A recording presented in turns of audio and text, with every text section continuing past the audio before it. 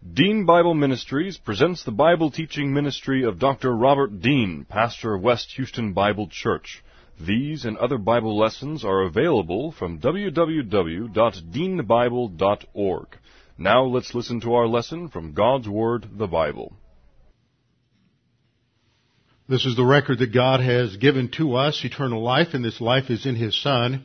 He who has the Son has the life. He who does not have the Son of God does not have the life. He who believes on Him is not condemned, but he who believeth not is condemned already, because he has not believed in the name of the only begotten Son of God.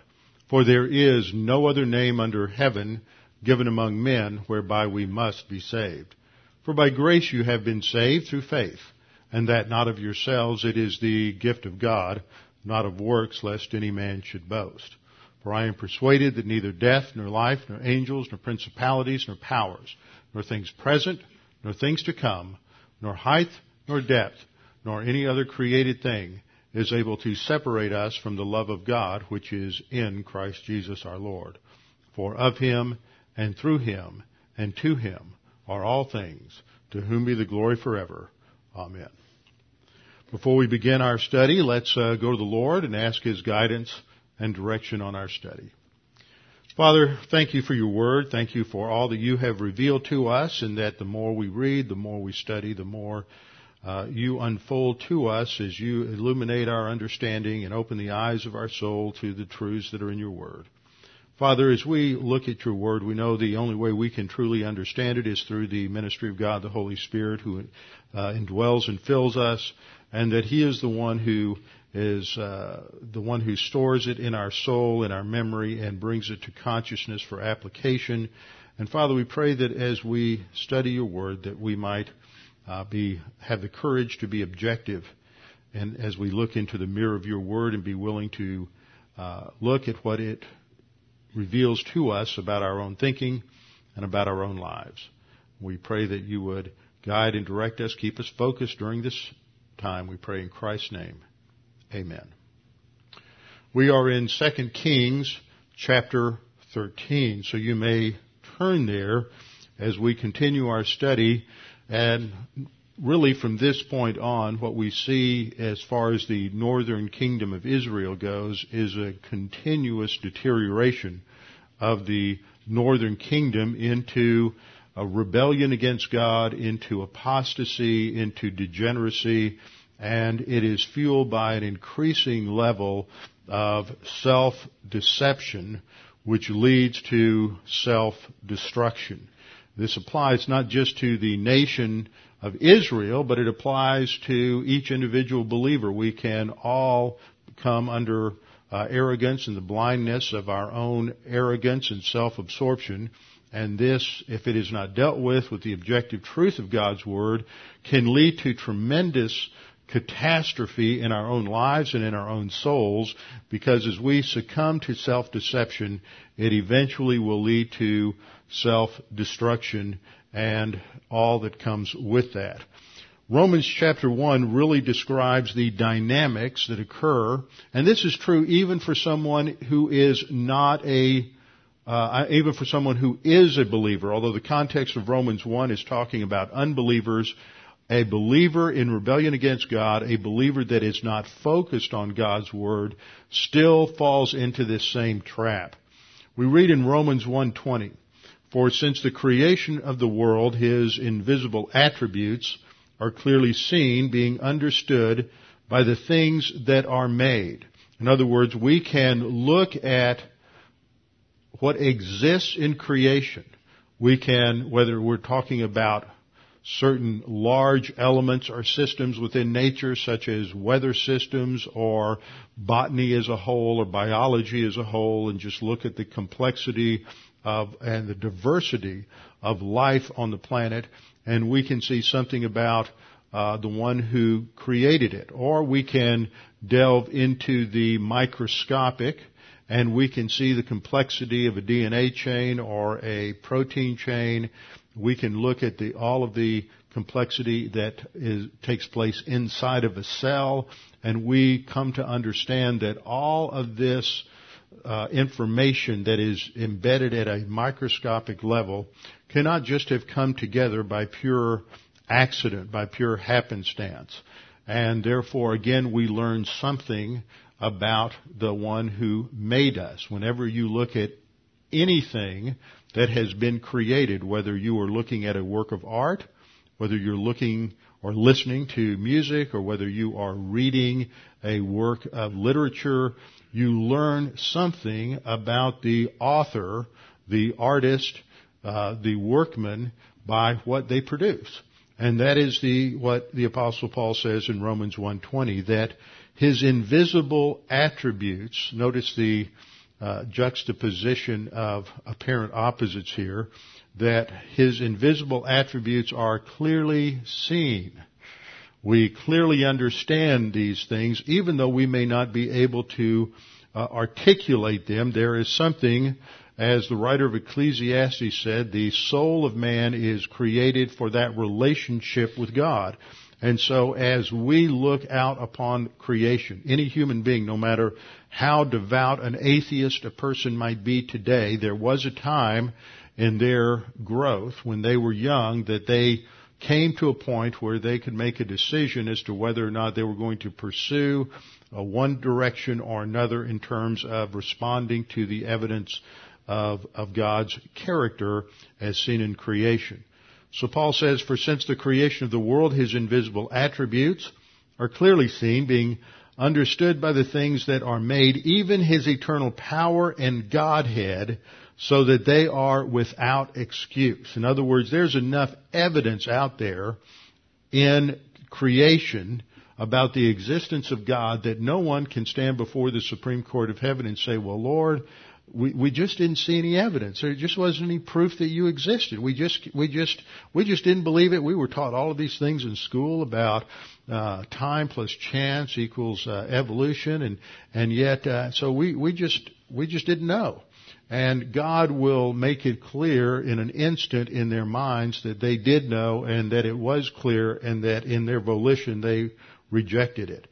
Which is what the next verse says, because although they knew God, no matter how rank the atheist might be, whether it's Christopher Hitchens or whether it is Madalyn Murray O'Hair or someone like her, they all have known, the Scripture says, that God exists, and they know it, but they are suppressing that, as we'll see in this passage. Though they knew God, they did not glorify Him as God, nor were thankful, but became futile in their thoughts, and their foolish hearts were darkened. They made a choice to be deceived, to deceive themselves, and to suppress that truth.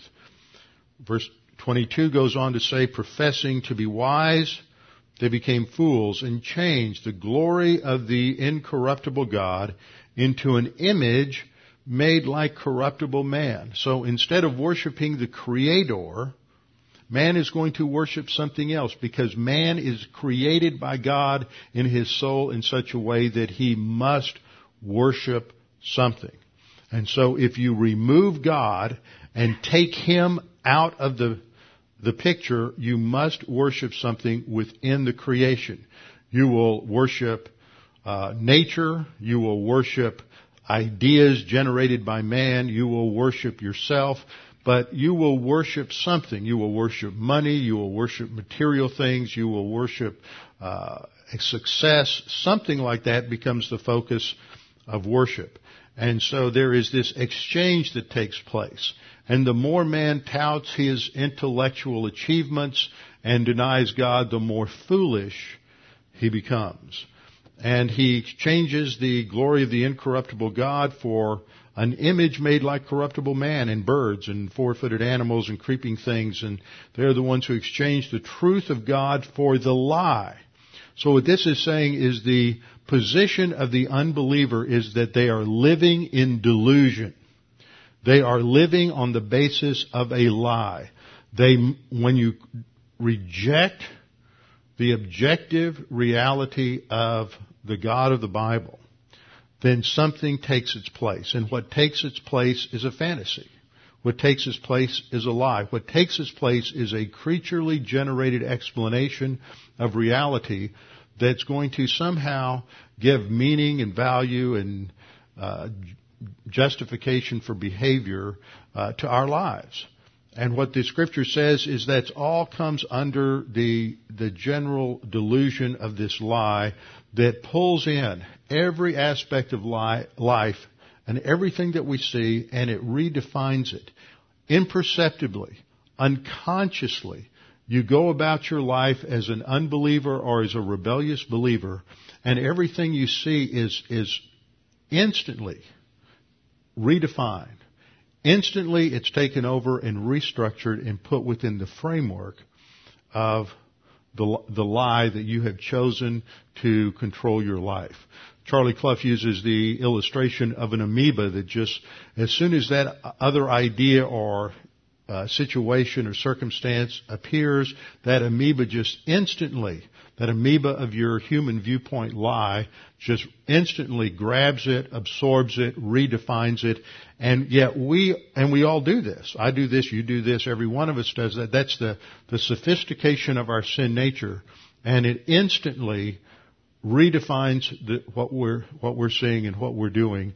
And unless there is the Holy Spirit and the Word of God to take out a hammer and chisel and start breaking that lie apart, we would just end up in complete self-destruction. So Romans chapter 1 gives us an analysis of what's going on in the nation of Israel, because this is what's going on in the souls of the majority of those who live in the northern kingdom.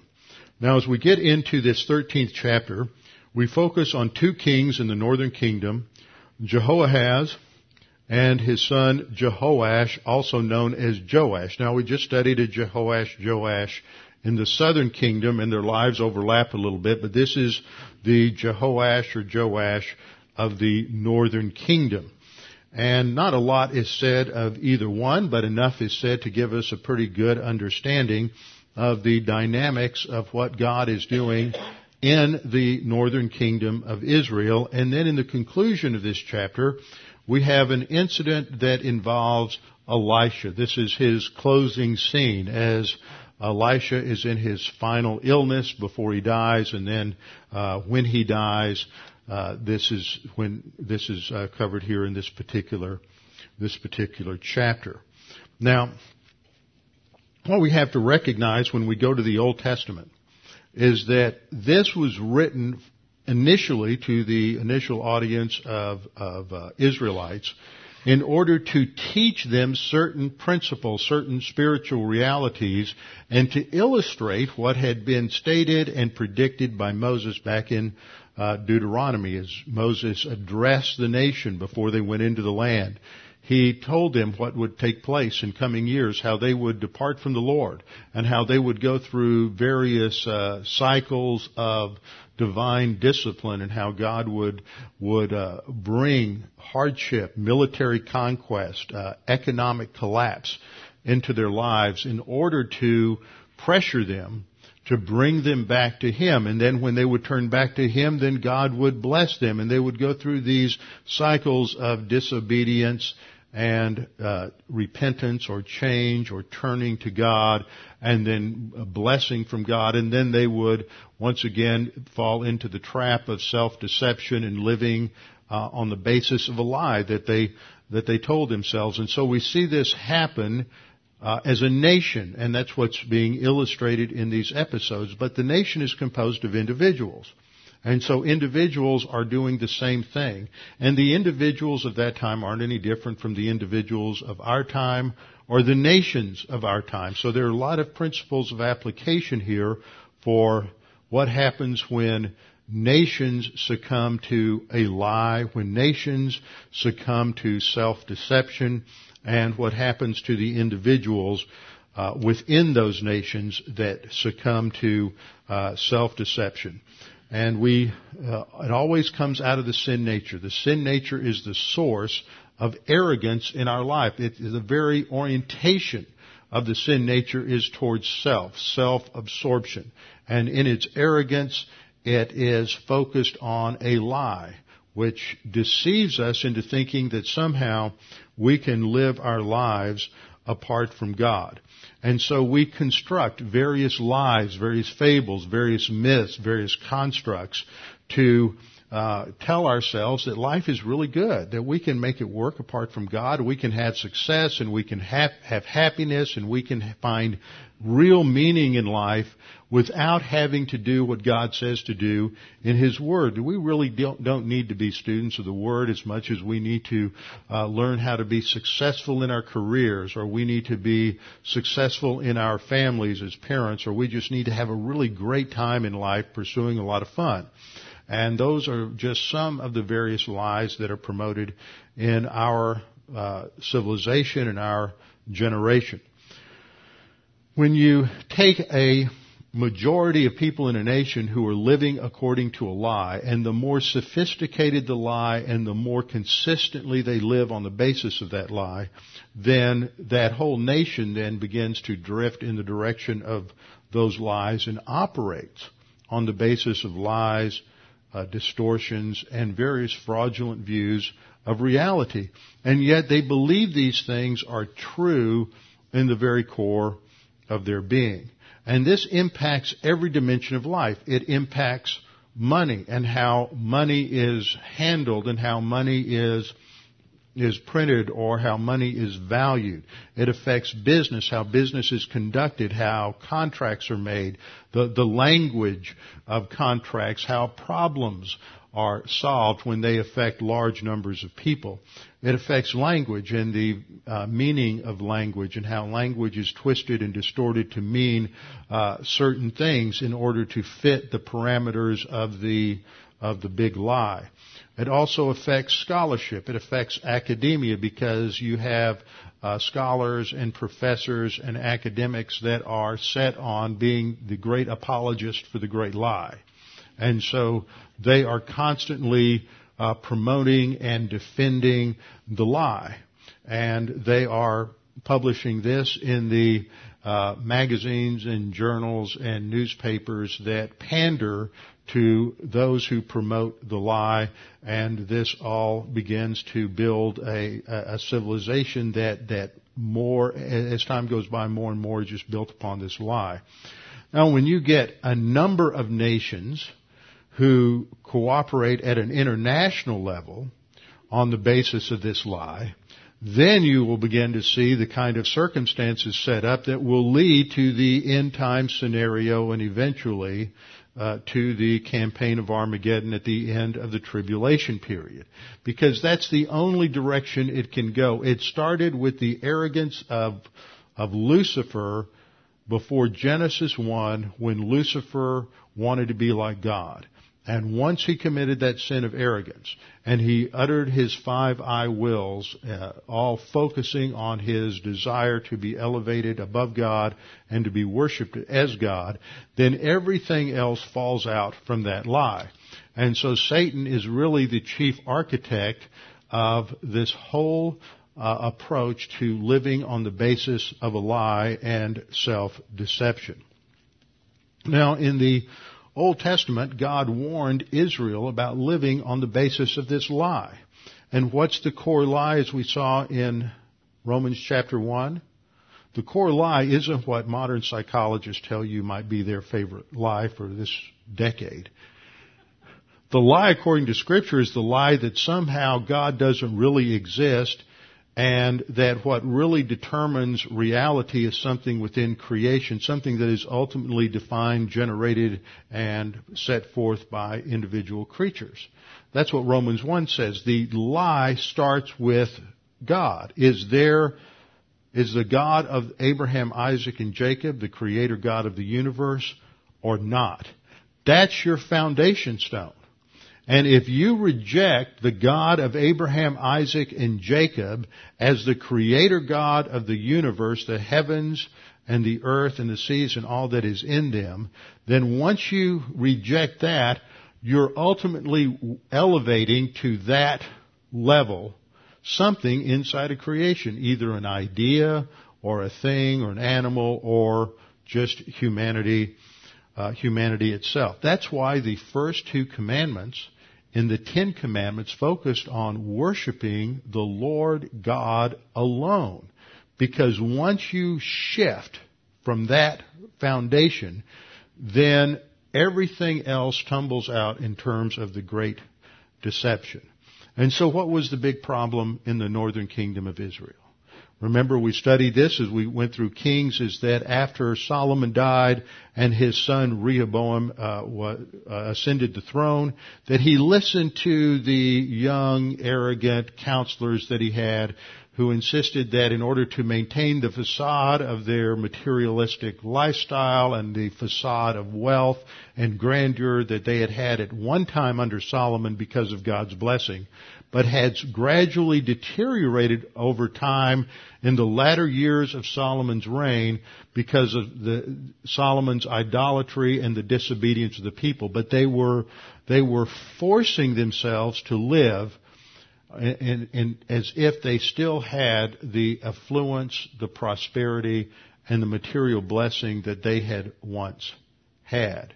And so they wanted to increase taxation so that they could get more money from the people in order to maintain this external facade.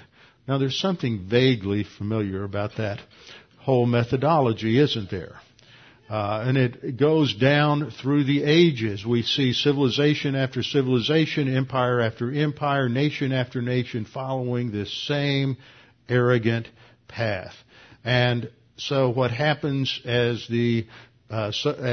Rehoboam was going to intensify the taxation, the northern 10 tribes revolted and separated themselves into the northern kingdom of Israel, and they appointed Jeroboam the first to be their king.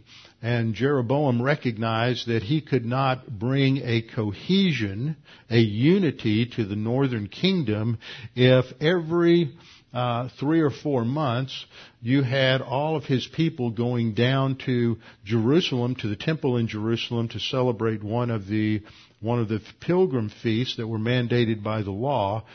So he recognized that he needed to have an alternative religion. He needed to have his own worship centers in the northern kingdom so that he could keep everybody at home in the north at these various times. And so he erected 2 golden calves, one in Bethel in the southern part of the northern kingdom and one in Dan in the northern part of the kingdom, so that the people in the north would come and worship there. And so at this point he leads the people into idolatry. There's the rejection of the Creator God, the construction of a metal god made of gold, and then he assigns a name to this god and said, this is the God who brought you out of Egypt. This is the God who redeemed you from slavery in Egypt. It wasn't that God they worship in the south down there on the Temple Mount. It is this golden calf that we have constructed here in the north. And so that led them into idolatry. Once they make this mental shift into this deception, then everything else begins to collapse. And it collapses both because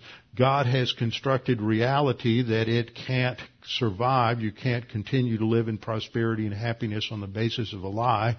And then God intensifies these consequences in terms of these various stages or cycles of discipline that are outlined in Leviticus chapter 26 and Deuteronomy 28 and 29. And we've studied those several times in the past. And so the northern kingdom has gone through this. And if you start with the prosperity that they had at the time of Solomon's death, and even though they have periods where they come back to a time of temporary prosperity, it never goes back to the glory days of Solomon. And you can follow their trajectory, and it's just sliding downhill. The more apostate they become, the more they are sold out to living according to this lie. Then there is intensified discipline. They've had famines, they've had wars, they've lost territory, and this has continued on and on. Even though there are times when they may win back part of the territory because of God's grace, even though there are temporary situations where a king in the north may address God and come to God for for aid, for deliverance. It is only a temporary thing. But God in His grace continues to extend aid to those who are in rebellion. And so part of what we see here is a tremendous example of the grace of God. Well, in the first 9 verses of this chapter, we have a summary of the reign of Jehoahaz in the north. Now, I created this little chart up here to help you visualize the differences of these individuals that we're going to talk about. In the upper part, we have the kings of the northern kingdom, and I've just put 4 in. We'll fill out the others as we go along.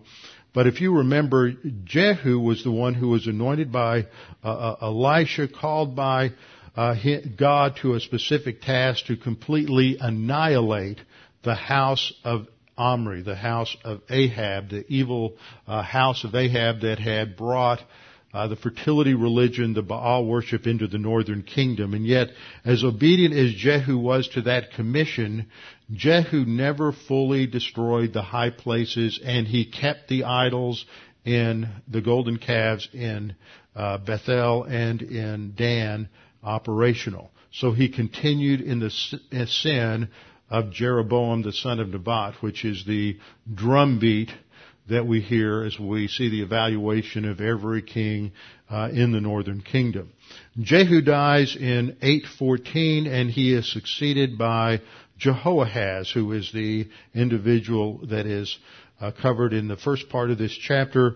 Jehoahaz will die in 798 and will be succeeded by his son, Jehoash. Jehoash will die in 782, but during the latter part of his reign, in fact, during a majority of his reign, he is going to have a co-regency with his son, Jeroboam II. And Jeroboam II is the last king in the north that is going to restore territory and bring the people back to a facade of prosperity. It's God's final act of grace toward the northern kingdom before He will bring them into judgment. Note that Jeroboam II dies in 753, and in 722, 30 years later, and some 5 or 6 or 7 kings later, the northern kingdom will be destroyed by the Assyrians. And during this period of time, we're already hearing sort of the rumble in the distance of the rise of the Assyrian Empire. In the south at this time, we've looked at Joash in the previous chapters. His dates are 835 to 796. And so he covers the period of part of the last part of Jehu's reign, all of Jehoahaz's reign, and then he has a small 2-year overlap with the one who has a similar name in the north, Jehoash.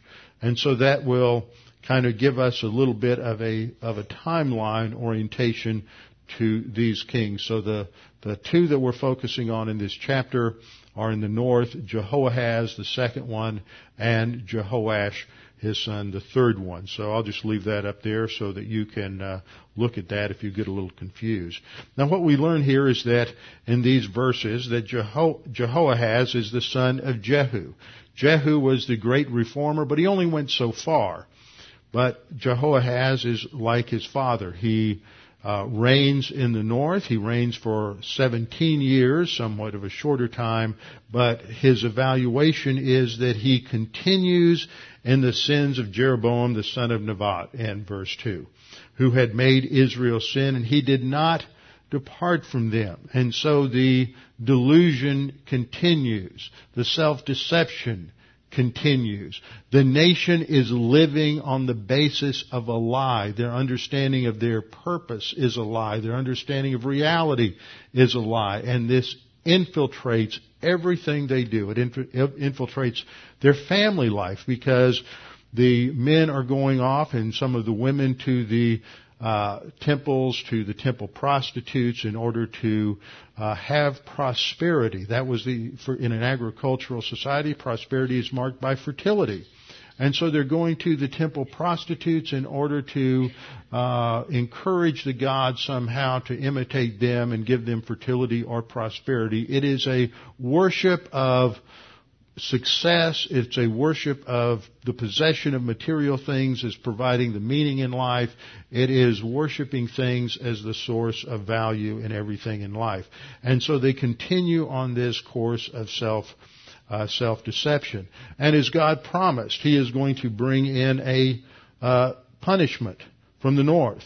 If you look at this map, you see the northern kingdom is outlined in the purple color, but to the upper right, to the northeast of the purple area, we have designated Aram, which is modern Syria. Sometimes we'll refer to this simply as Syria, and above that you have the location of Damascus, and this has now been under the control of Hazael. Remember, Hazael was the king that was also anointed by Elisha to bring judgment on the northern kingdom.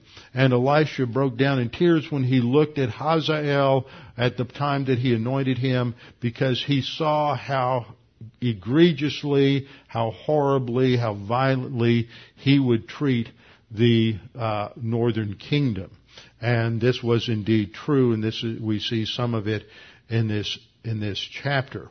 And so this is the circumstance in the northern kingdom, that God is going to bring the Arameans, the Syrians, as it were, against them militarily under Hazael, and bring tremendous suffering and hardship. Verse 3, we read of the judgment of God. Then the wrath of the Lord was aroused against Israel, and He delivered them into the hands of Hazael, the king of Syria, and then into the hand of Ben-Hadad. This would be Ben-Hadad III. We've run into that name before. It was a sort of a dynastic name, Hadad being one of the gods of their pantheon.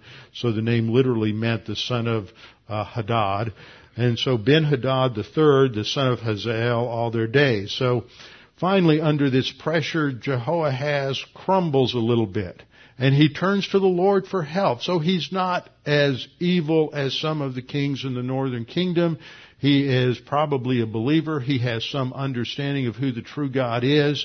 He is not completely blinded by self-deception, and with enough pressure, though, like so many Christians, if God just puts enough pressure into your life, you'll finally show up at church once in a while and hope that because you darken the door of church that somehow God will solve whatever the problem is you're facing now, and then as soon as that's solved, you disappear.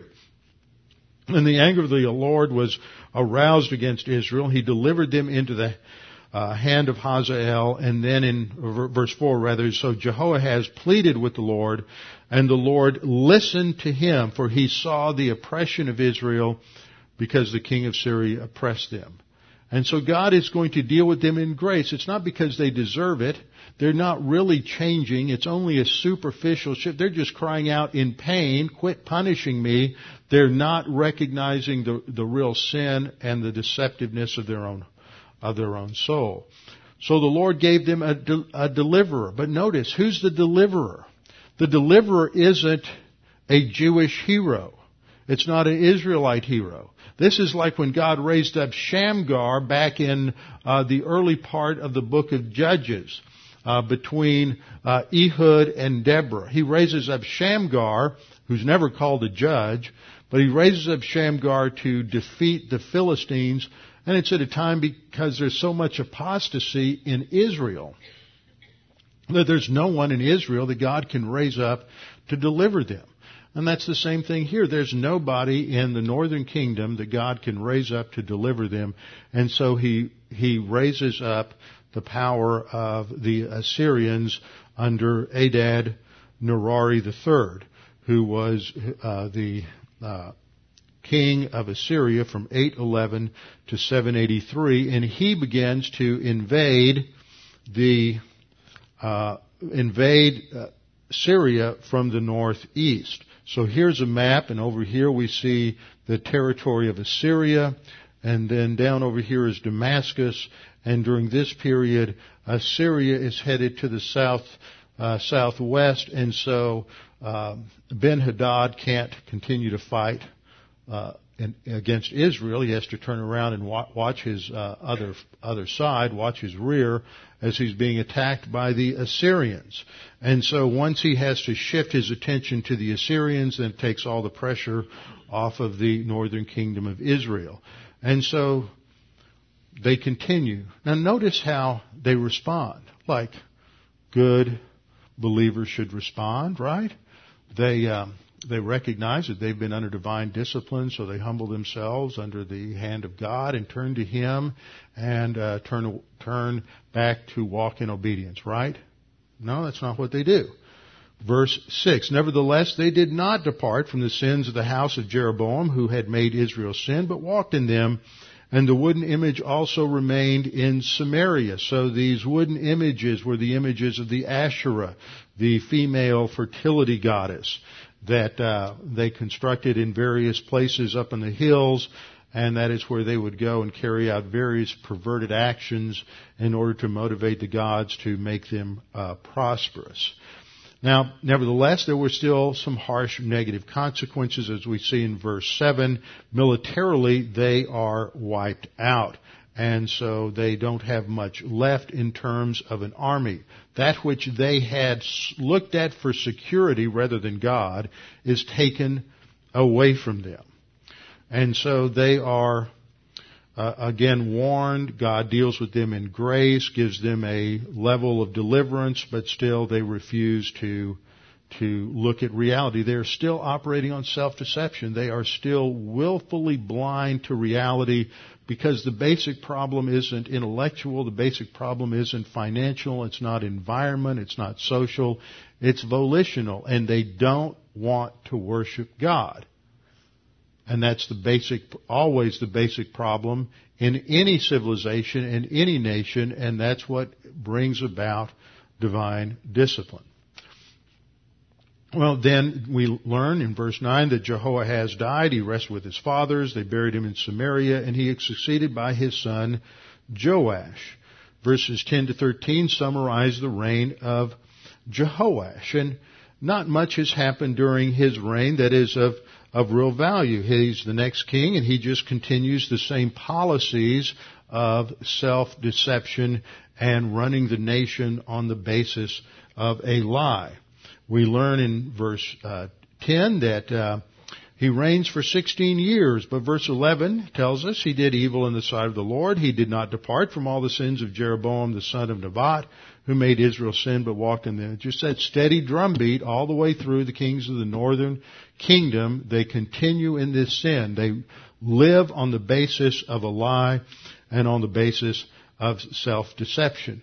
But there again is still a little bit of interest in God and hope and understanding of the truth in Jehoash. And that comes out in the next episode, beginning in verse 14, which describes the death of Elisha.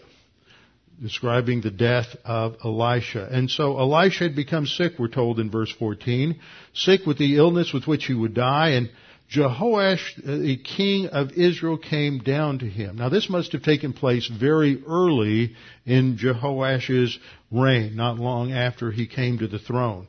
And he comes down, and notice he weeps over Elisha.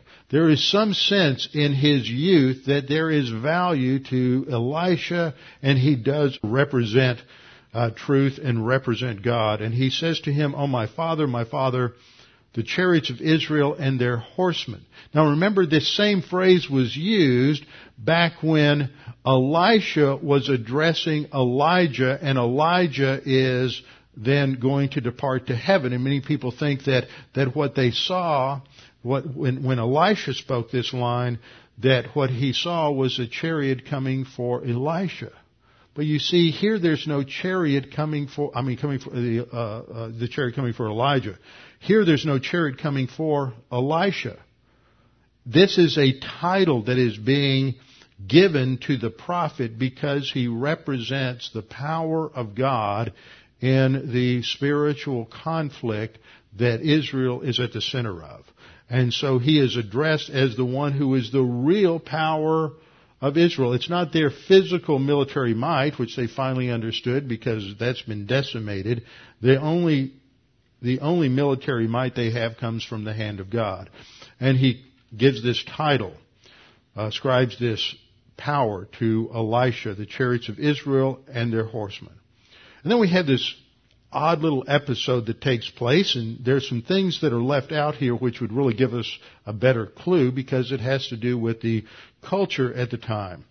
Elisha said to him, "Take a bow and some arrows." So he took himself a bow and some arrows, and then Elisha instructs him, put your hand on the bow. So he takes the bow, and Elisha put his hands on the king's hands. Now, this is like in an ordination ceremony or something when we, pastors who are ordained will put their hands on the heads of the person they're ordaining. It shows an identification and a transfer of authority, and that's what he is doing. He is talking to the young king, and this is an opportunity for the king to really trust God and rely upon God to provide for him in a very rich and abundant way.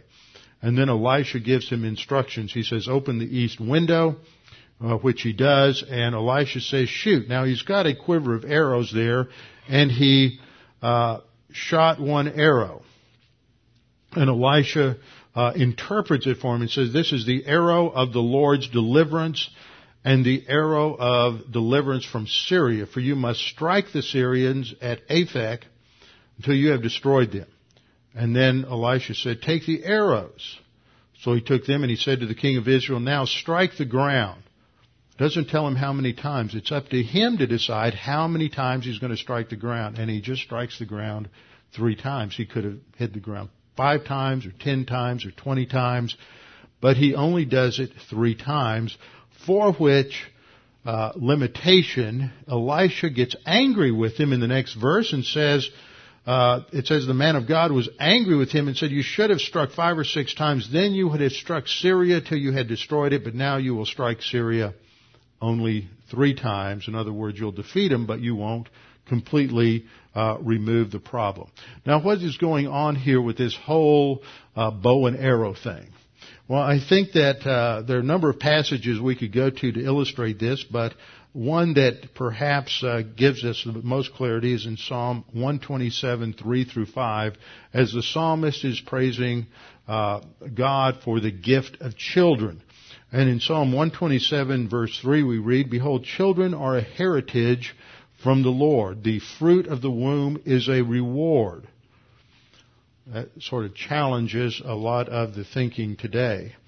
Like arrows in the hand of a warrior, so are the children of one's youth. A warrior uses an arrow in order to defeat the enemy. Recognition that we are in a spiritual conflict. And parents have a prime role in that conflict, in raising up their children, in the nurture and admonition of the Lord, so that they can go out within this spiritual warfare and this spiritual conflict in order to have a positive influence for the Lord in the midst of the devil's world. And so the children that you have, the children that you rear, the children that you train, you are training them to be effective spiritual warriors. That is the picture here. It is a picture of influence and the defeat of the enemy of the people of God. And then Psalm 127:5 says, happy is the man who has his quiver full of them.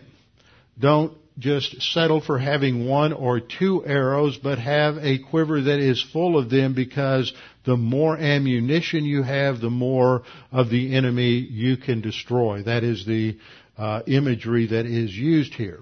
So when we look at the use of this bow and arrow imagery here in 2 Kings, it is a picture of using the Lord as a military warrior to defeat His enemies, because the enemies of Israel are the enemies of God.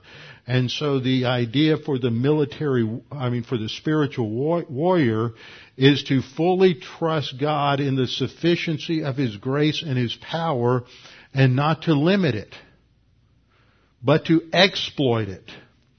And I always think of the story of my friend Jim Myers, who was down here in Houston back in the early 70s, and he was at a church, and they were getting rid of their library, and the pastor said, well, go in there and take whatever books you want, and the rest we'll give to somebody else. And he went in and took 1 or 2 boxes of books, and later he said, I just wasn't grace-oriented enough to take the whole library. I should have done it. See, we limit ourselves. We limit our willingness to exploit the grace of God. And that's exactly what Jehoash did here. Rather than beating the ground 6 or 7 times in order to secure a complete victory, he limits from his own, based on his own limited view of God, because he's bought into the lie, he limits what he thinks God can do, and so he only strikes the ground 3 times. Now, he understands the significance of this imagery in terms of the defeat of the enemy. The culture is different, and the imagery and everything is different, a little hard for us to grasp, but he understood it. And he knew that this was a depiction of exploiting God's power in the military conflict. And so he is limited, because what happens when we live according to the lie and we live according to self-deception, then the more we live according to the lie and the more we live according to self-deception, the more we are limited in our relationship to God. And so then we're told about Elisha's death in verses 20 and 21. He dies, they buried him, and then there are some raiding bands from Moab that come into the land the next spring. And as they came up and these marauders were attacking, they came by a funeral party that were burying a man, and as they were burying this man, they spied a band of these raiders coming, and so rather than completing the tomb and the burial for the man, they just opened up the tomb of Elisha and put the man in Elisha's tomb. And it says, when the man was let down and touched the bones of Elisha, he revived and stood on his feet. This is a resurrection. He's brought back to life. What's going on here? Is this magic? No, it's not magic. It fits the pattern that we've seen in Elisha's ministry.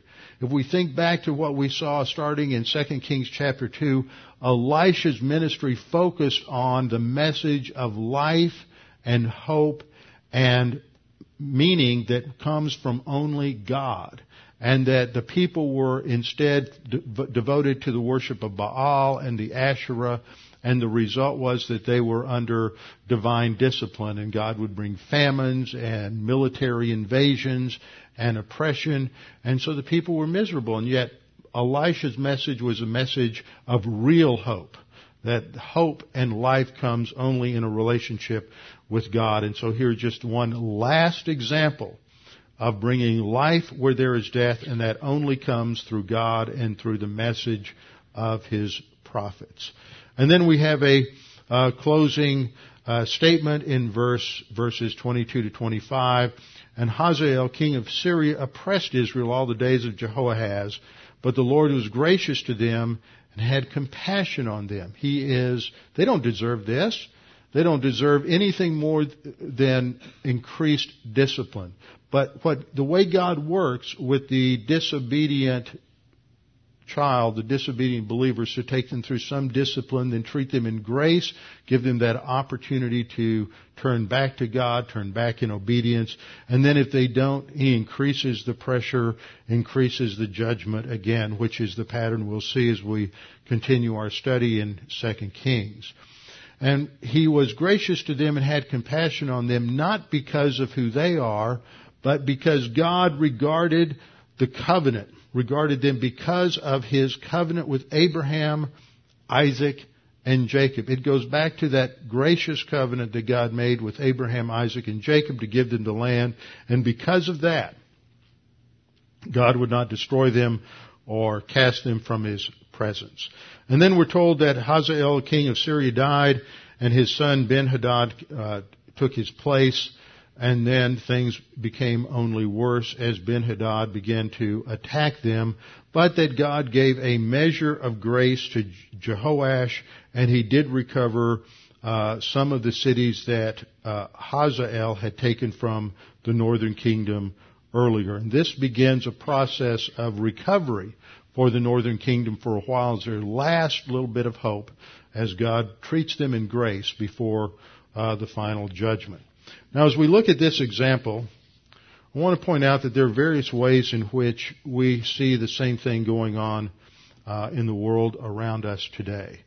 as Christians in the United States, we live in the midst of spiritual warfare. We are to be successful warriors persevering within the angelic conflict, growing, maturing in the Lord, and studying His Word. We are not to succumb to the lie that permeates every civilization. The Bible refers to this as just worldliness, and every civilization, every nation has their own zeitgeist. Every generation has its own zeitgeist or spirit of the times. And yet when we're born and raised into a nation, into a culture, we pick this up from teachers, from parents, from peers, from television, from movies, and our minds are constantly being assaulted by very sophisticated and intellectual arguments against Christianity and the truth of God's Word. And very sophisticated and intellectual arguments to support and to defend the way of the world.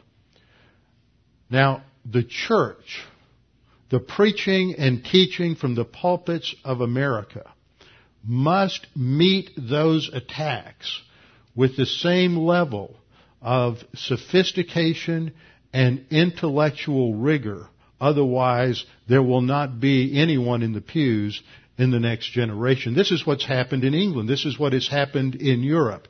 As the content of the pulpit ministries became diluted with the human viewpoint rationalizations and rationalism of 19th century liberal Protestantism, it absolutely eviscerated Christianity of any biblical truth and biblical content.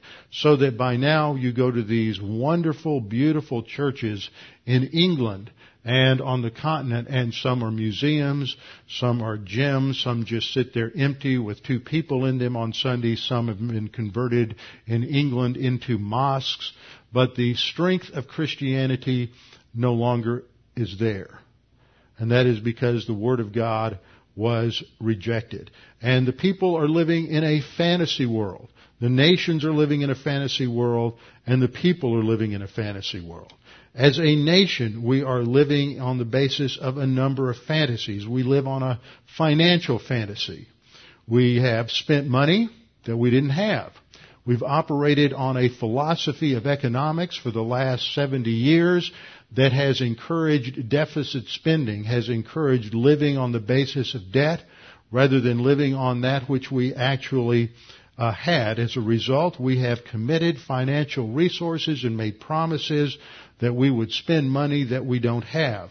And this is going to come to bear, especially in California, very soon, that because of they have so many government pension plans for civil workers, for teachers, for police, for firemen, that they don't have the money, they don't have the financial resources to fund those. And recent study suggests that within the next 3 years, nearly every major municipality in California will be bankrupt. We have decided that we will give free services to illegal immigrants. We will give all kinds of social benefits and programs and food and housing to all kinds of people who do not work or produce and are encouraged to never work or produce. And we have allowed civil workers, teachers, police, firemen, etc., to unionize. And then those unions have demanded these pension funds, and in many cases, as these workers, these teachers, police, firemen, other government workers at the state level retire, they're making more money in their retirement check than they made when they were actually working as a teacher, police, or in some other area.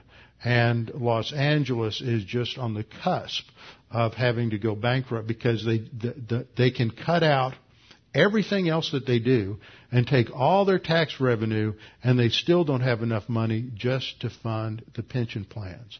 That's what happens when you live on the basis of a lie. And we've been doing that financially. We've done it militarily. We're in a battle against Islamofascist Islam, against these radicals, and we have failed to identify the enemy strategically. We have identified instead a tactic as the enemy. We have said the enemy is terrorism. That would be like going back to World War II and saying that the enemy was the Blitzkrieg. Retired Lieutenant Colonel Alan West, who's running for Congress in Florida, has pointed this out, that we don't go to war against a tactic.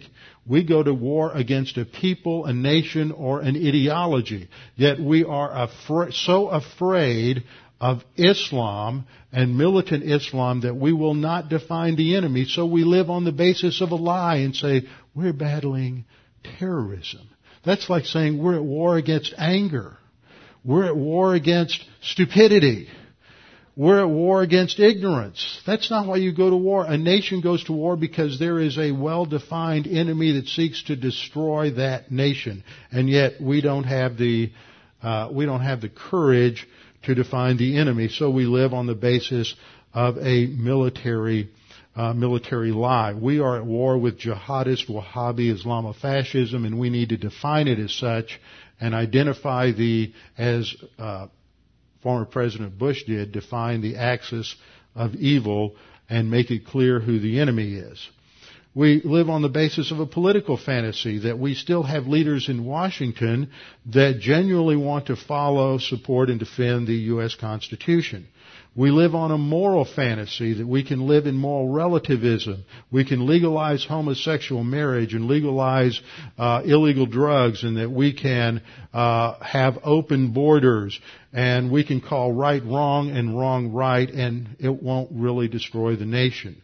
And then we live on the worst of all, which is the cause of all the others, a spiritual fantasy that there is a separation of church and state, and we can restrict God to a little closet or cubbyhole on Sunday, and the rest of the week we can live as if He doesn't exist. And this goes under the false statement of separation of church and state. This nation was not founded on separation of church and state. That's not found in the Constitution. That term comes out of a letter that Thomas Jefferson wrote to a Baptist church in Danforth, Connecticut, and in the context, it means just the opposite of what it's used to mean today. In fact, the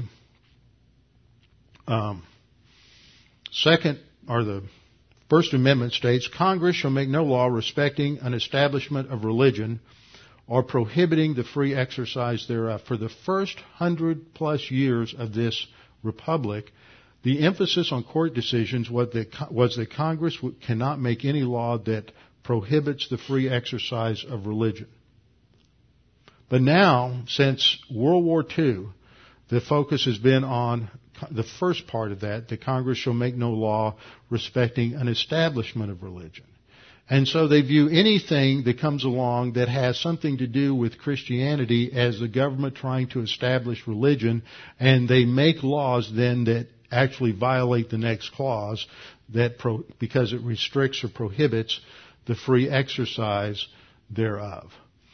The spiritual problem is the source of all other problems. This nation was always thought by its founders to be a Christian nation. In fact, John Jay, who was one of the first Supreme Court justices, wrote in a letter to John Murray on October 12, 1815, almost all nations have peace or war at the will and pleasure of rulers whom they do not elect, and who are not always wise or virtuous.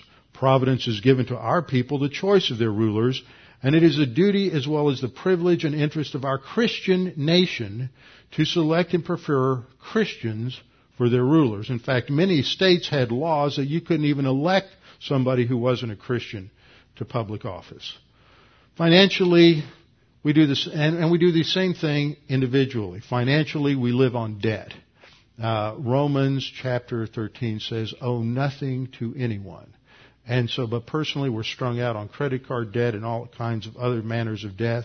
We invest in businesses we don't know anything about. We trust people we have no real knowledge of and who, it turns out, lack all integrity. Morally, we subscribe to the same relativistic thinking as our next door pagan neighbor, and we're just like the Jews during the period of the Judges. We do everything that is right in our own eyes. And spiritually, we think we're okay because we go to the right church. We sit under the pastor who believes the right things, and we hear the right things, but we don't implement the right things. We go to church on Sunday. Occasionally we might open up our Bible and we might look at notes, but because we're so busy, we really don't have time to put our focus on the teaching of the Word of God and letting it transform our lives. The spiritual life, though, is the real issue in a nation. The reason we have problems isn't because we have elected the wrong officials. The reason we have problems and the reason we elected the wrong officials is because the nation has turned its back on God. And if we don't get the spiritual solution right, then political tea parties and getting a lot of people out to the polls and all of these other solutions will have no effect. They're just like the Band-Aids that the Northern Kingdom put on the situation, just like Jehoahaz going to God and praying for deliverance, but there's no real change because of self-deception. And the solution starts first with the gospel, that people have to understand that Jesus Christ died on the cross for their sins, and they must trust in Christ as Savior.